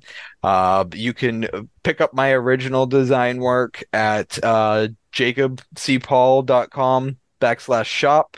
I have all sorts of original designs there, across all sorts of kind of different interests. You can check my social media handles, which are all at JCP X Designs. It's the same on Twitter and Instagram. Check my bio for commission availability. I try to keep that up to date of when I'm free to take on additional work. And feel free to DM me with any ideas if you want to collaborate. Well, one quick thing before you go. Sure. I wanted to talk about this and we never did get to talk about it. So let's bring it up here real quick at the end. Okay. What are some items that people may have in their house that you help design logos and stuff for? Oh yeah. I in my full-time work, I work primarily on food packaging designs. So I do a lot of food and beverage, and I'll do a lot of cereal boxes. And the ones I was most proud of was the Monster cereals, which Count Chocula, all Blueberry. Wow. Frankenberry, the whole set. I worked on those for the past 2 years. I worked on this year's as well. It's going to be something new on this one this year, which I can't say what it is yet because it's not out.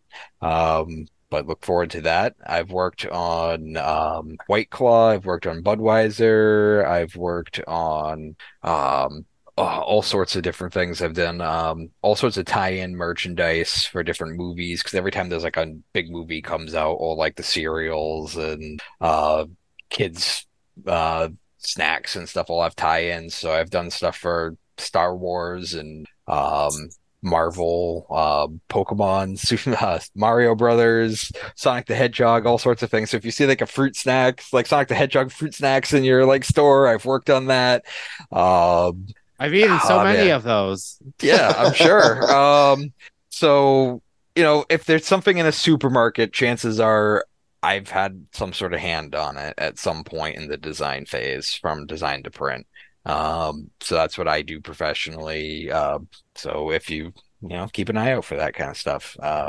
It's I've lost track of how many things because there's literally hundreds of them within the past few years. So, but it's been great to like know that like I could literally walk down an aisle at a store and be like, I worked on everything on this like 8-foot section, like at some point or another. Like anytime I have to talk about like getting graphics done to like my family that knows nothing about podcasting or any of that, I tell them that my artist has done I told them about the cereals, and they go, "Oh, really?" I'm like, "Yeah, that's my artist. He does that. That's the guy that does my art." there's a lot of people who touch those things from beginning to end. So like, I can't claim like 100% responsibility for every single asset on it because some of the stuff is drawn by official studios and sent to us, and we just kind of have to use what they give us. But it's been a pleasure to do that. And honestly, it helps me with my design work that I do on my own because I have to work on so many different varieties of different types of things. And I'm seeing so many different types of design because I'm working, you're doing something that's marketed to children. And then I'm also working on like White Claw the next day or something. So like, it kind of teaches you to be adaptable, to like be able to like tackle like as many different kind of design ideas as in directions as like there are out there. And I incorporate that back into my own artwork. Like, I'll learn a new technique or something through how like, the Guardians of the Galaxy's tie-in serial like did their artwork. So I'm like, okay, I'm gonna apply that to my own things and see how it works. Like, and it's been, I feel like it's helped me push myself in new directions. So. You might have kind of already answered this, but has there been a piece of artwork that somebody that a wrestler wanted you to do like something like a certain piece of artwork, and it was something that you actually had already worked on before? Like, has that been a thing? I know that I personally, when I did a piece for Nyla Rose, like she knows that I worked on a lot of those things. Okay. She saw me talking about like the monster cereals a couple years ago and was just like, "Holy shit, you worked on those?" And I was like, "Yeah." So like when I did a shirt for her, like that's on Pro Wrestling Tees right now, that I was just like, "Hey, I worked on the monster cereals. How about we do like you as a monster cereal on your own?" She was just like, "Yeah, let's do it." I love it. So there's like a Beast Bomb cereal box like shirt on her Pro Wrestling Tees store that I did, and I definitely like I incorporated as much from like that art style into it as I could to kind of like match her up to like the mascots and stuff on it, and it was super fun. But yeah, I get actually a lot of that stuff because I've had people come to me to do like I did Mikey Montgomery's Sonic shirt that he did, and I know what fonts to use because I worked on the Sonic fruit snacks when the movie came out. So it's just like it's like little things like that where I'm like, yeah, I know exactly how to do that because I've done it. Right on. All right, that's all I had. I just wanted to ask that real quick. Well, yeah. Well, thank you so much for coming on tonight. This was great. We were our first non-wrestling, shall we say, non-wrestling guest, but wrestling adjacent guest. Adjacent guest, yes. Yeah. Like I love it. Somebody's adjacent podcast. And you do a fantastic job for us and for everybody in this community. So thank you again for coming on and giving us some time. I hope you could come back and we could do even more nonsense like we did tonight. I'd love to. Yeah, man. Thank you for having me on. I really appreciate it. It's been a great Absolutely. time. Thanks, man. Thank you. All right, Jayhawk, plugs. You can find me on Twitter at RefJayhawk, Instagram at Jayhawk1539, Twitch at twitch.tv/RefJayhawk.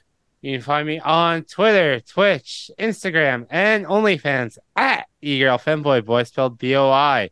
Listen to my other podcast, Xover. It's June almost, so Street Fighter month is starting soon. I'm also still running the GoFundMe to help pay for a giant hot laser to shoot lasers at my face and burn everything off of it. The GoFundMe's pinned on the top of my Twitter, so if you can spread that around, it would be so appreciated, everyone. You can follow me at Charlie_Butters. The new episode of If You Catch My Grift dropped on Monday. And I think we're working on some other stuff with that. That's all I got. You can find me on Twitter at jgold12, on Instagram at jgold12. Please rate, review, and subscribe wherever you listen to us. And our Twitter handle, IWGuide1. Do not go to IWGuide. That is not us. Check out the YouTube page. Marcy is working on that. Don't forget about the merch store over at brainbustertees.com by our friend JCP Designs, the Stand from Burlington line. Our images wear our faces on your bodies. And I'm adding to this, check out the Patreon. It is patreon.com/IWGuide. Check it out. All the new content will be dropping in the next several weeks. We're going to be giving you everything we can give you, so we appreciate it if you go on and take a look. Don't forget about our podcast friends. Listen to At Odds with Wrestling, the super fantastic podcast. The card is going to change. Wrestling Cheers, Marcy's own Xover, Charlie Butter's own If You Catch My Grift, and Hiya Bussy, a wrestling adjacent podcast. Check out our other friends, JCP Designs, the official graphic designer of IW Guide, pwponderings.com, Time Capsule Toys, Toy Hio, Rubber City Toys, our buddy Zach, who is the first Patreon, Big Starks brand, Set Tab Photo, and Smokin' Jay's Barbecue, the best barbecue in Ohio. Who's quoting? I'm quoting. As the great Chuck Taylor once said, saw a guy at emo night last night that looked like me. Boy, did it piss me off. Watch some independent wrestling, everyone. See ya. Later. See you next week, everybody. Later, dweebs. Niggas been counting me out. I'm counting my bullets. I'm loading my clips. I'm writing down names. I'm making a list. I'm checking it twice and I'm getting them hit. The real ones been dying. The fake ones is lit. The game is off balance. I'm back on my shit. The Bentley is dirty. My sneakers is dirty, but that's how I like it. You all on my dick. I'm all in my bag. As hard as it get. I do not snort powder. I might take a sip. I might hit the blunt, but I'm liable to trip. I ain't popping no pill, but you do as you wish. I roll with some fiends. I love them to death. I got a few mil, but not all of them rich. What good is the bread if my niggas is broke? What good is first class if my niggas can't sit? That's my next mission, that's why I can't quit. Just like LeBron, get my niggas more chips. Just put the rollie right back on my wrist. This watch came from Drizzy, he gave me a gift. Back when the rap game was praying like this. To act like two legends cannot coexist. But I never beef with a nigga for nothing. If I smoke a rapper, it's gonna be legit. It won't be for clout, it won't be for fame. It won't be cause my shit ain't selling the same. It won't be to sell you my latest little sneakers. It won't be cause some niggas slid in my lane. Everything grows, it's destined to change. I love you little niggas, I'm glad that you came. I hope that you scrape every dollar you came. I hope you know money won't erase the pain. To the OGs, I'm thanking you now. Was watching you when you was paving the ground. I copied your cadence, I mirrored your style. I studied the greats, I'm the greatest right now. Fuck if you feel me, you ain't got a choice. I ain't do no promo, still made all that noise. The shit gon' be different, I set my intentions. I promise to slap all that hate out your voice.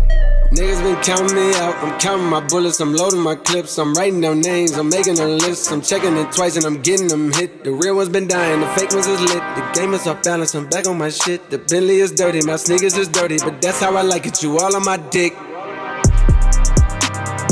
I just poured something in my cup. I've been wanting something I can feel.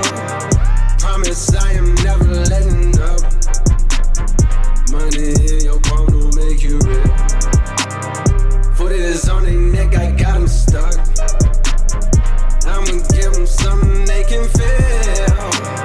If it ain't about the swat, don't give a fuck. Pistol in your hand, I'm dead in the middle. middle of two generations. I'm little bro and big bro all at once. Just left the lab with young 21 Savage. I'm about to go and meet Jigga for lunch. Had a long talk with a young nigga Kodak. Reminded me of young niggas from Ville. Straight out the project, no faking, just honest. I wish that he had more guidance for real. Too many niggas in cycle of jail, spending their birthdays inside of a cell. We coming from a long bloodline of trauma. We raised by our mamas, Lord, we gotta heal. We hurting our sisters, the babies as well. We killing our brothers, they poison the well. Distorted self-image, we settle to fail.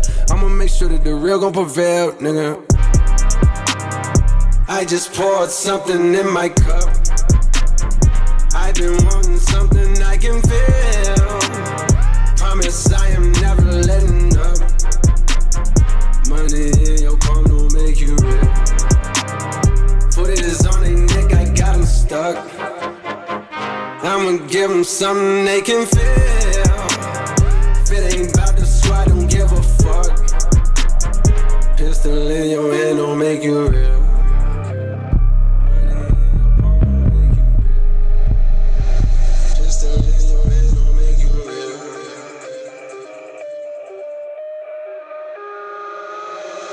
Money in your palm don't make you real.